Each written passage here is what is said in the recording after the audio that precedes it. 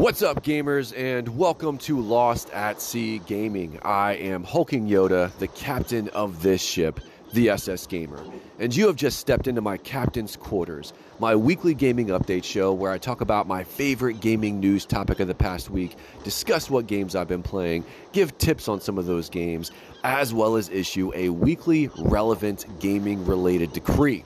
This week, it's all about the surprise announcement of two of my favorite games from the past, so let's talk about it and dive right into the episode in my news catch of the week.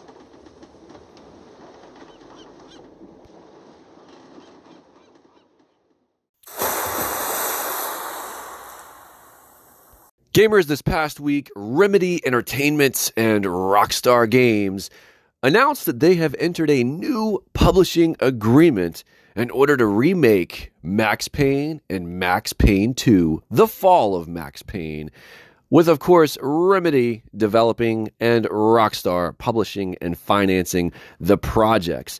And, of course, this is the exact same arrangement that was in place when the original games first released, Max Payne in 2001 and Max Payne 2 in 2003. Now, Rockstar did develop and publish Max Payne 3 in 2012, as they did retain the rights to the franchise when the two companies split, but it just was not the same gaming experience. Now, real quick, guys, you know me, if you listen to this show, I gotta give you my backstory on my love of the Max Payne franchise, where I came from, how we got here. So Max Payne 1, the game obviously was very much highly touted as the next big thing with its bullet time feature, and obviously if you don't know what bullet time is, it took it straight from the Matrix. I mean, straight from the Matrix. Basically, Max Payne dives left, right, back, forward, and everything slows down in the game. And you can shoot and aim in real time while the enemies and everything else around you is slowed down. Guys, it was awesome. You got to think. Back in 2001, that was electrifying to do that in a video game. We're talking 21 years ago. To put it into perspective, makes me feel extremely old as I say that out loud. Bottom line is, though, I loved it. Me, my friends, gamers at the time, man, we ate it up. And it wasn't just the bullet time gameplay feature that, at least for me, drew me into the series. It was this noir, dark cop story that really just sounded interesting to me, especially 21 years ago as a 16-year-old kid. Man, I was working at GameStop, going to high school, obviously, and I had to check this game out. Reading Game Informer, the previews, it just sounded like something that was right up my alley.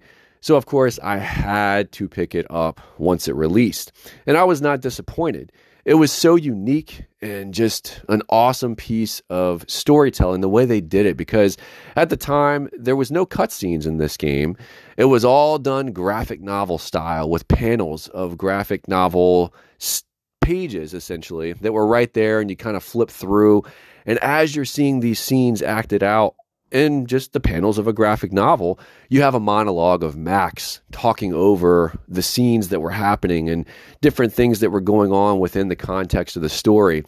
And it was awesome. It was extremely well done, especially to have been 21 years ago, again, to reiterate that something of that level of quality was able to be done.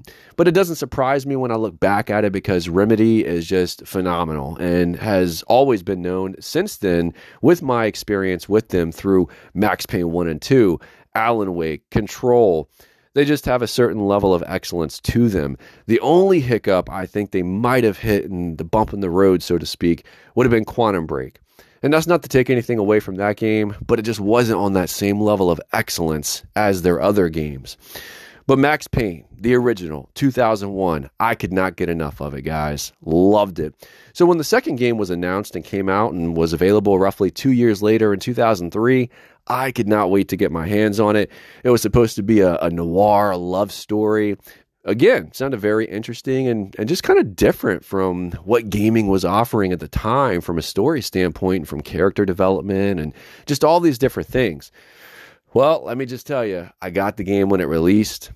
I loved it even more than the original. It was the rare occurrence that the sequel just completely, in my opinion, surpassed the original in every way.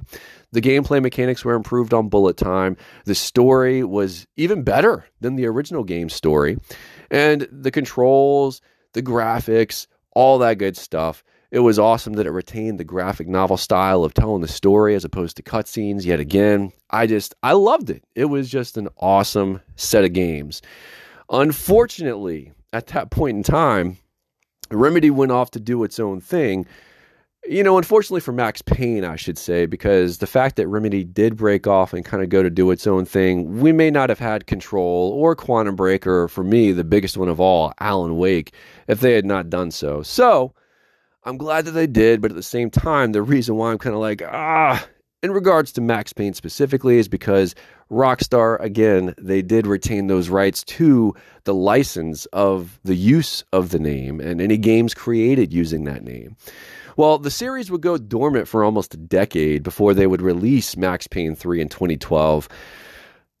Guys, I was excited to get a Max Payne 3. I really was. But when I saw what Max looked like, this balding, not overweight, but kind of just, I don't know, a beer belly kind of looking dude, gruff. I mean, I get that time and different things were supposed to have done this to him.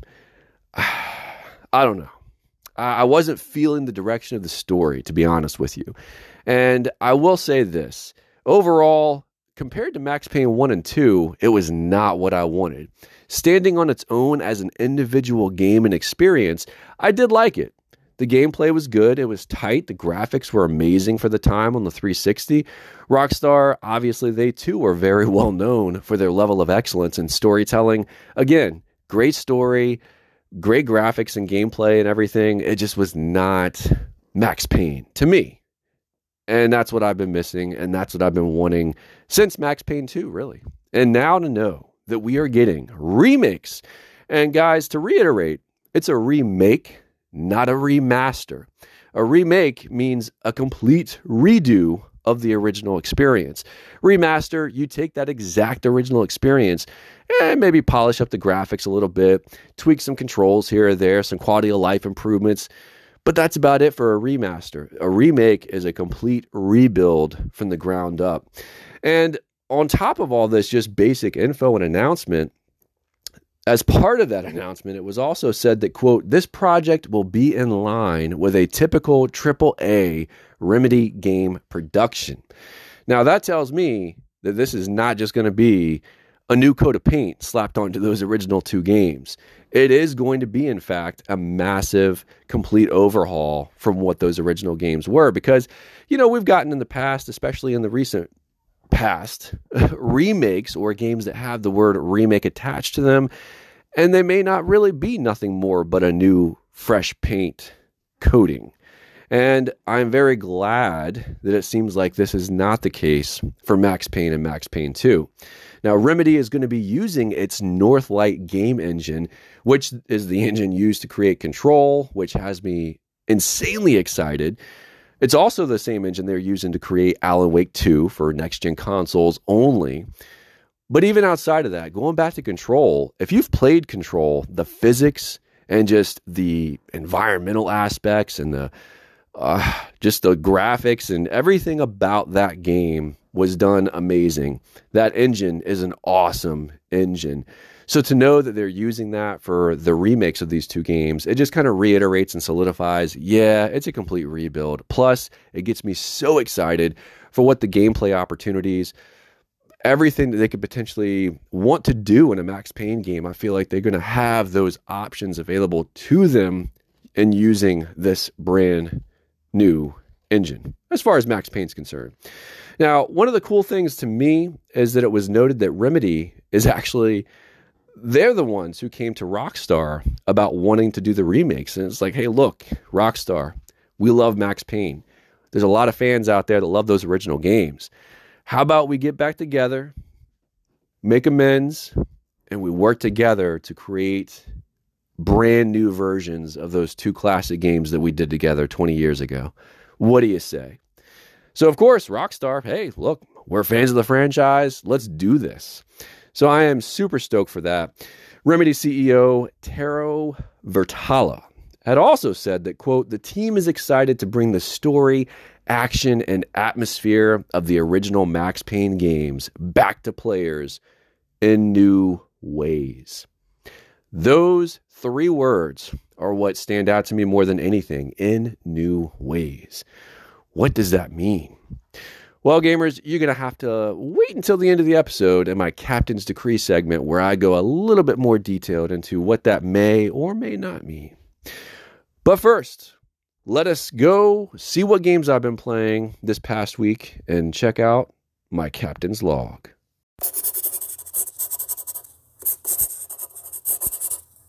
Gamers, the first game up is the game that has consumed my gaming life, my gaming soul, since its release.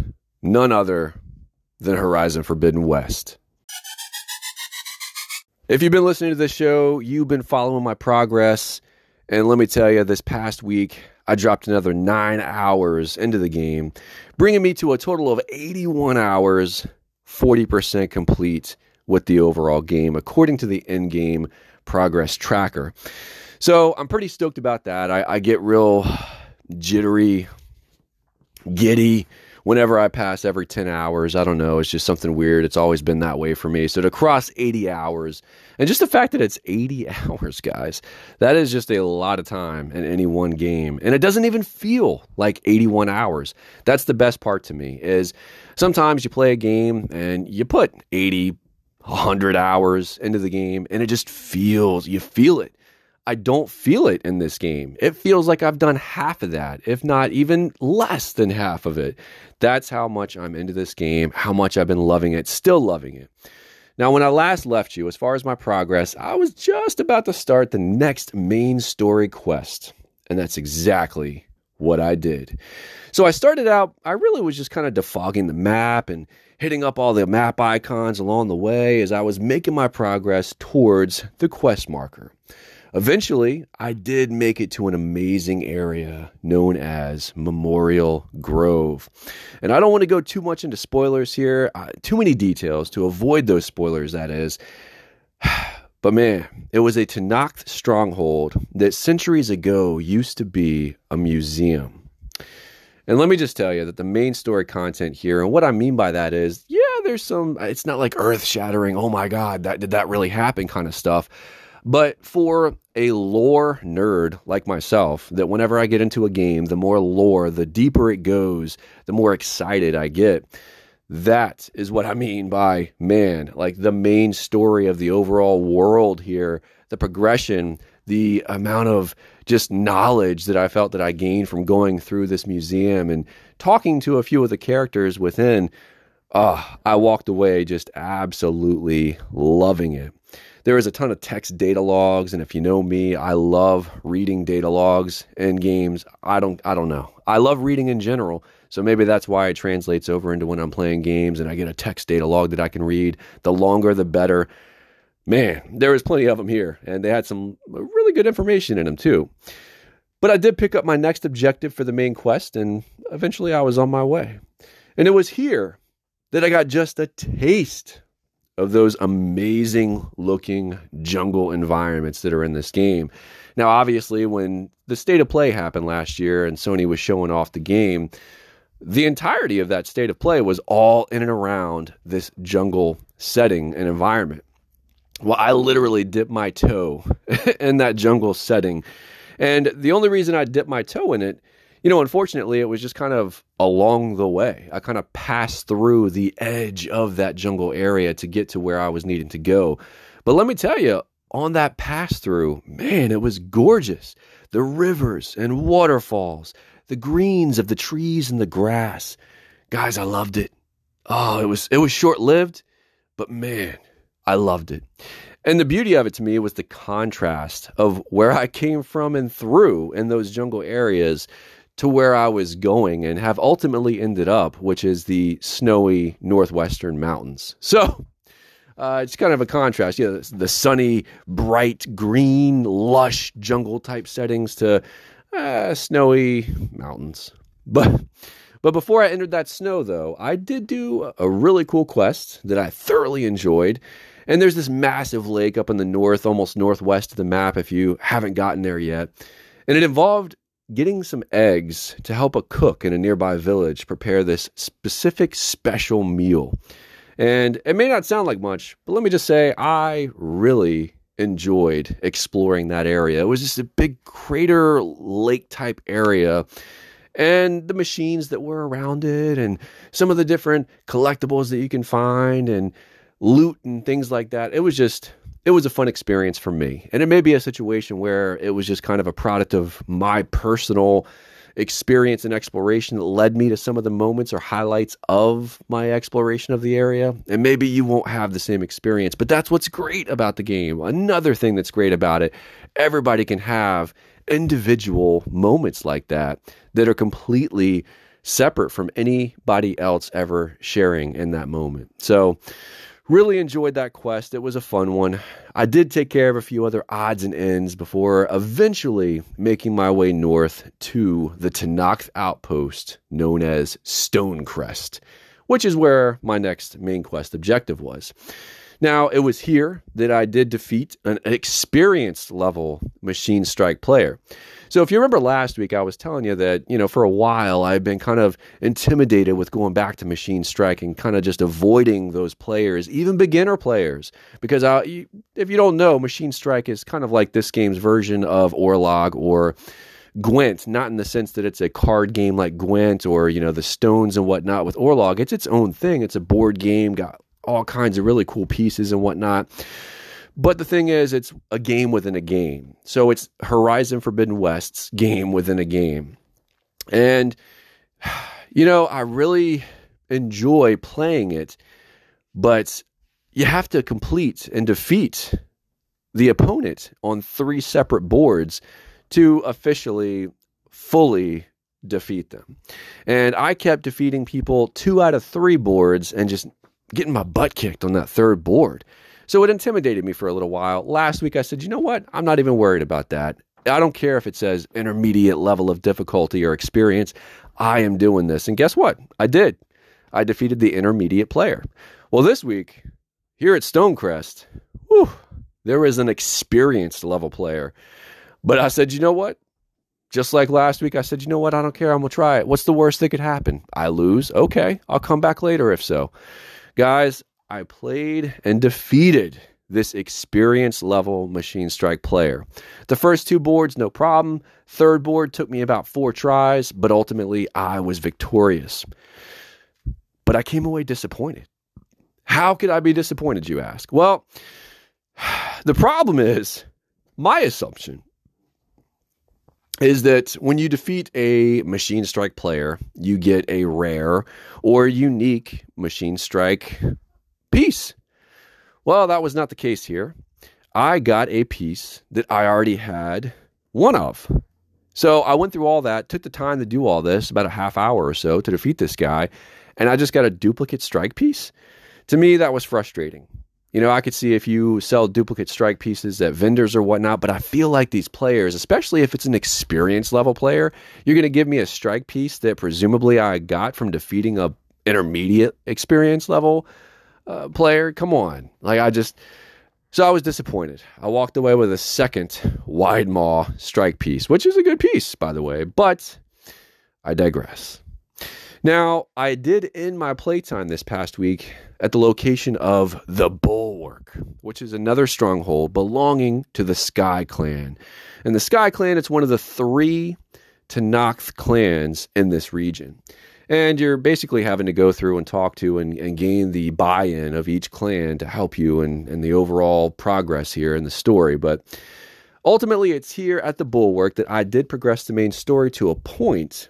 But then I spent a lot of time checking in with its many vendors that were spread throughout the multi-layered village. I changed the dye on Aloy's outfit, checked for some new face paint, bought and upgraded some new weapons, and ultimately prepped Aloy with all the gear that I wanted her to have access to as we neared the moment to leave the Bulwark and continue the main quest.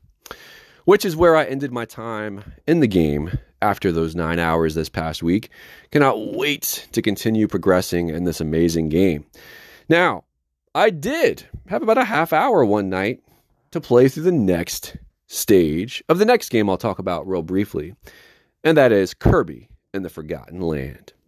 So if you listened last week, you'll know that I did play about a half hour last week, got through the first stage in the tutorial area in that 30-minute time. Well, this week, in about 30 minutes, I got through the second stage, and man, this stage was called the Tunnel.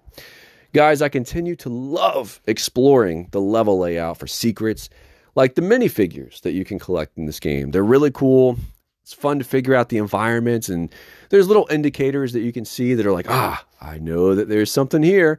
But then there's also cool stuff that you don't necessarily have jump out at you, which is one reason why I ended up missing the one challenge out of the list of challenges that were for this specific level. I never noticed that you could do it, which is light a certain amount of wanted posters that were spread throughout the level on fire. Because the big thing on this level was basically really utilizing the fire ability that Kirby can swallow the fire or the bombs or whatever the case may be in this given scenario, and use that to help progress, because you needed to use the fire, kind of breathing it out like a dragon, if you will, in order to open up new areas or defeat enemies. And there were apparently wanted posters spread throughout that you could light on fire, and that would add to a challenge. Well, cool thing about this game that I like is that it tells you what the challenge is that you missed at the end of the level, so that now I know, and I can just go back and replay the level and burn away all the wanted posters. Now, I will say, ultimately, it's going to be a very slow crawl as far as my progress it goes in this game, but I am loving it nonetheless. It's a lot of fun. So that's what games I played this past week. Now, out of that playtime, let's go see what my highlight of the week was.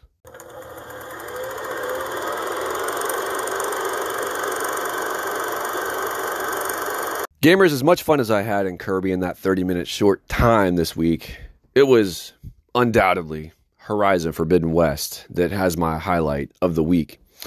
And what it really was, maybe something that you won't expect. So for me, it was finally completing the job that I had created in order to help me locate the resources needed to upgrade my current outfit to the next level. So if you'll remember a few weeks ago in Captain's Quarters, I had mentioned, hey, look, don't sleep on that create job function, because it's such an amazing option to say, hey, in order to upgrade this, you need these resources. Well, most games don't tell you where to get those resources, or they're very well hidden how to get those resources. Horizon, they actually allow you to create a job function. And in that creation, it shows you map markers to the nearest possible locations you can get these items needed to upgrade whatever it is, whether it's a weapon or an outfit in this case. So guys, I was so excited to finally upgrade the current armor or outfit that Aloy was wearing. You know, in and of itself, it wasn't really some kind of epic mission, but what I loved about it was this. So I needed shield caster parts from a Sunwing machine, and elemental claw strider sack webbing from an elemental claw strider. So I started out with the Sunwings first, and you know, Sunwings, obviously they're aerial enemies, so you can either do vertical shock traps, or you can do rope casters to try to pin them to the ground. And if you played Horizon, you know what I'm talking about with those tools. Well, bottom line is there was an area that the icon and the job directed me towards where I could get some Sunwings. And it was just the whole process about it. It wasn't just like the act of fighting them or taking them down, but it was also the detective work that I felt that I had to do in a way to figure out exactly the best way to ensure that I was getting the exact parts that I needed. So what you do is you have to go into your notebook in the pause screen, and it has a listing and kind of a bestiary of all the machines and machine types and variations of the machines right there for you. And you can actually scroll through and it'll show you and pinpoint and highlight the specific pieces that you can tear off of these machines. And it'll tell you whether it's used for customization or upgrading weapons and armor, or, hey, you have to get this only by defeating the enemy without destroying it. You can't, if you defeat the enemy, awesome, but make sure not to destroy this item during the fight. Or you have to tear this off of the enemy by using tearing weapons. So I love that level of detail. So I did that for the Sunwing, and I also did that for the Elemental Claw Strider. My luck, I had Acid Claw Striders that were nearest to my location. So they were a lot of fun trying to pinpoint their path of walking around in circles in a certain area and deciding which one I was taking out first. I ended up actually controlling one of them and taking out the other two by just going ham on them with that Claw Strider, and that was a lot of fun as well. So it's all these little pieces that just kind of added up to a just awesome moment. And this was purely just to get these resources needed to upgrade my current outfit that I wanted Aloy to have a little bit better defensive options and maybe another coil slot or more increased damage when I'm doing a silent strike. Whatever the case may be, it was just a lot of fun getting these pieces together, finding out how to best ensure I get those pieces instead of, just going into the Sunwing area, destroying both Sunwings, and then being like, wait a minute, I didn't get the piece I needed. Why? Nope. Always checking that notebook, guys. I can't reiterate that enough. Always check before you're going to go do something specific like that, and you're trying to get specific resource pieces. But that was my highlight of the week. Now let's go open up my buried treasure gaming chest and find out what gaming tips I have for you in Horizon Forbidden West. Gamers, earlier in the episode, I talked a little bit about my experience with Machine Strike and beginner and intermediate and experienced level players. Well, one thing I wanted to do is to give you guys some tips on how to better approach these Machine Strike players. So the first thing I'm going to tell you to do when you first boot up a Machine Strike game is look at the opponent's pieces. Compare them to yours. If you have those same pieces and you don't know what the specifics are of a piece, its stats, whether it be the amount of damage that it takes when it attacks a fellow enemy, or how many moves it has on each turn, or what its different special ability is, because not every strike piece has a special ability. So if you want to look at those things, I would highly recommend doing so and paying attention to that before you choose your pieces. So look at the opponent's pieces. Next up, you're always going to want to look at the tiles that are in play for this game and this board. Each board has a different selection of tiles. Now, if you're wanting to know which strike pieces or which tiles the opposing player is using, all you got to do on that screen, it's right there on the right-hand side of the screen, kind of a column, if you will, with the strike pieces above, and then right below those are the different tiles that'll be being used on a specific board. So look at those tiles and play. And you want to do that because your strike pieces, certain ones do certain things or don't do certain things depending on the tile piece that it's on. So if you look at a board and you see that you have all rock or high tile pieces, you're not going to want to use strike pieces that are only good for you in the forest or grassland tile pieces. So it's just basics like that you want to look for. Ultimately, it's not always about the quantity of strike pieces, nor is it always about the health level of a specific given piece. So what I mean is you don't want to go into a board and say, oh, well, they only picked 2 strike pieces, so if I pick 5, automatically, hey, strength in numbers, right? No, do not let that sway your judgment. Those 2 strike pieces, they could be worth quite a few valor points apiece, especially if there's only 2 pieces in play. Because typically, you have to have 10 valor points in play among the strike pieces you're using to even play. So if you only got 2 strike pieces, more than likely they're 5 valor points apiece. Or you could have any variation, 7 and 3, 8 and 2. You get the idea. But the point is, that one really powerful valor piece, strike piece, it's going to take a couple moves to take down if you're still earlier in the game and have lower strike pieces like I have. So pay attention to that. It's not always about having more strike pieces, but having the right strike pieces. And that's where looking at the tiles in play come into play. Now, once you select your pieces, I personally would suggest placing them on tiles where they have stat boosts first. and then just kind of sit back and wait and see how your opponent moves. And then, based on how they're moving and where you think you might be wanting to defend or not, or attack, that's where you kind of figure out your strategy. Now, always keep an eye on how your piece's stats change, whether it's due to the type of tile that you're on or what other pieces of yours are nearby. It could dictate how you move on your turn. And that is the risk and reward, though. Do you take your piece away from another piece of yours and lower its defense? But you're doing that in order to set up an offensive strike. Or do you try and lure your opponent into a trap and just ambush them with multiple strike pieces of yours? All these things go into play, so keep that in mind as well. Your strike pieces accentuate each other. They will make each other stronger, so keep an eye on those stats. Now, you can win in two different ways in Machine Strike. Either eliminate all pieces on play of the opponent, or reach 7 Valor points, whichever comes first. And each strike piece that you take off the board of your opponent, whatever its equivalent Valor point value is, you add that up till the first person gets to 7. So, what I would recommend focusing on from the beginning is seeing which opponent's piece is the most highest Valor point value.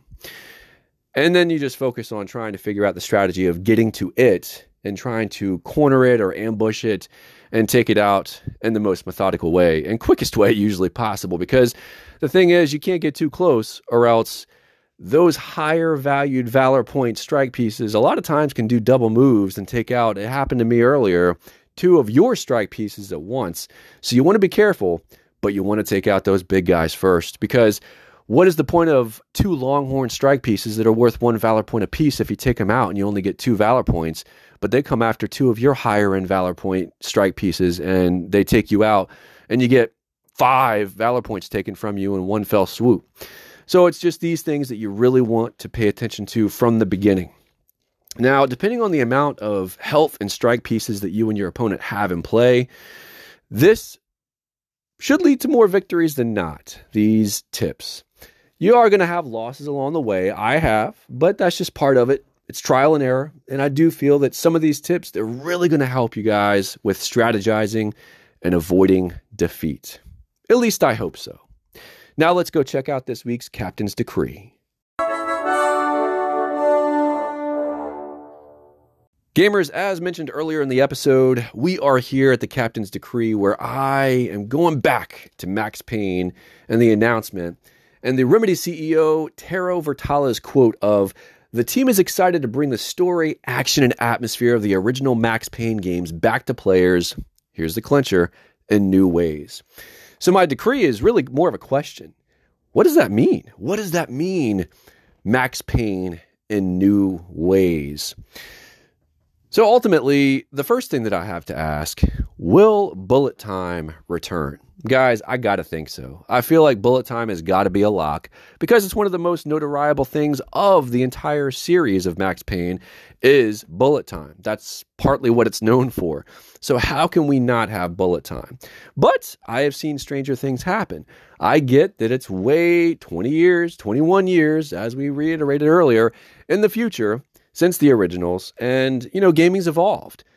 But my thing is this, we could evolve bullet time.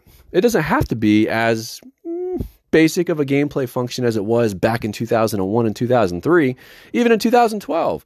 Rockstar didn't fully, in my opinion, do much extra with bullet time. So if anybody can figure out ways creatively to maximize bullet time, I would definitely have my faith in Remedy. Now, painkillers. Painkillers are huge, a big deal in Max Payne. That's how you heal. And there's also a second meaning to it. Max is dealing with a lot of ish in his life in these games. So painkillers, there's just a lot going on there. Are they going to return? What form are they going to return in? The next one is a big one for me. Graphic novel monologues instead of traditional cutscenes.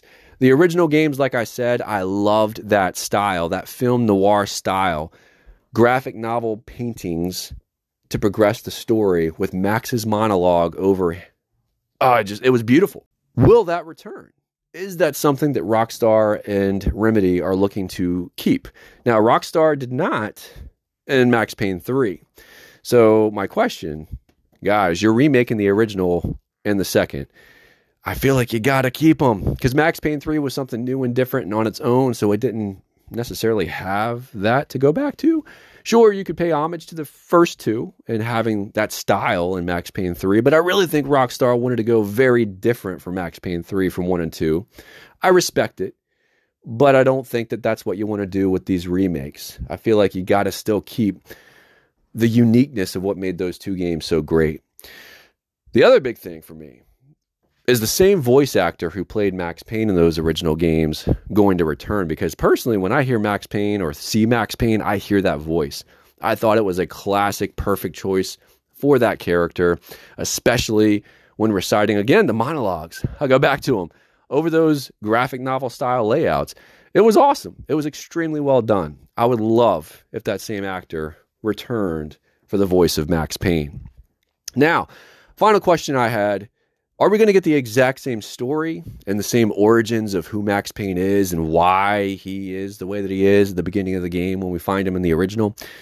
Are we getting those same story beats? Are we getting his origins in the same way that they were given to us in the original games? I hope so. I very much understand that he's very similar to the Punisher. Marvel's the Punisher in that sense as far as his origin. At least I've always felt like he was. So I could get it if they wanted to change it up a little bit, but at the same time, let's pay homage. Let's keep it going. We're remaking. We're not just completely throwing away what was there before and doing something brand new. At least, I don't think so. But my question, my concern, how minute it may be, is those three words, in new ways. So I'm all about doing it new. I don't want just, like I said earlier, a fresh coat of paint. Yeah, let's do this. Let's update this. Quality of life, all these different things. Let's make it a little bit longer. Now, I'm not saying 30 hours for Max Payne, but maybe a 15-hour Max Payne as opposed to a 10-hour Max Payne. That, I think, would be great. So I'm just very much waiting on pins and needles to see exactly what they do with this. Obviously, we just got the announcement that this thing even existed, so it's going to be a while before we see any of these details.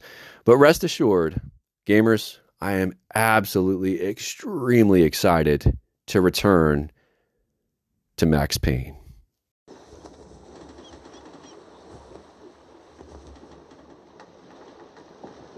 That'll do it for this week's episode. I hope you've enjoyed your time aboard the SS Gamer. You can join its crew by searching for Hulking Yoda on the Xbox, PlayStation, and Nintendo Switch networks. Reach out to me via email at lostatseagaming365@gmail.com, as well as find me on social media on Instagram at lostatseagaming, as well as on Twitter at lostatsea, GAMIN, the number 1. Thank you for listening, and until the sea says otherwise, we'll keep sailing.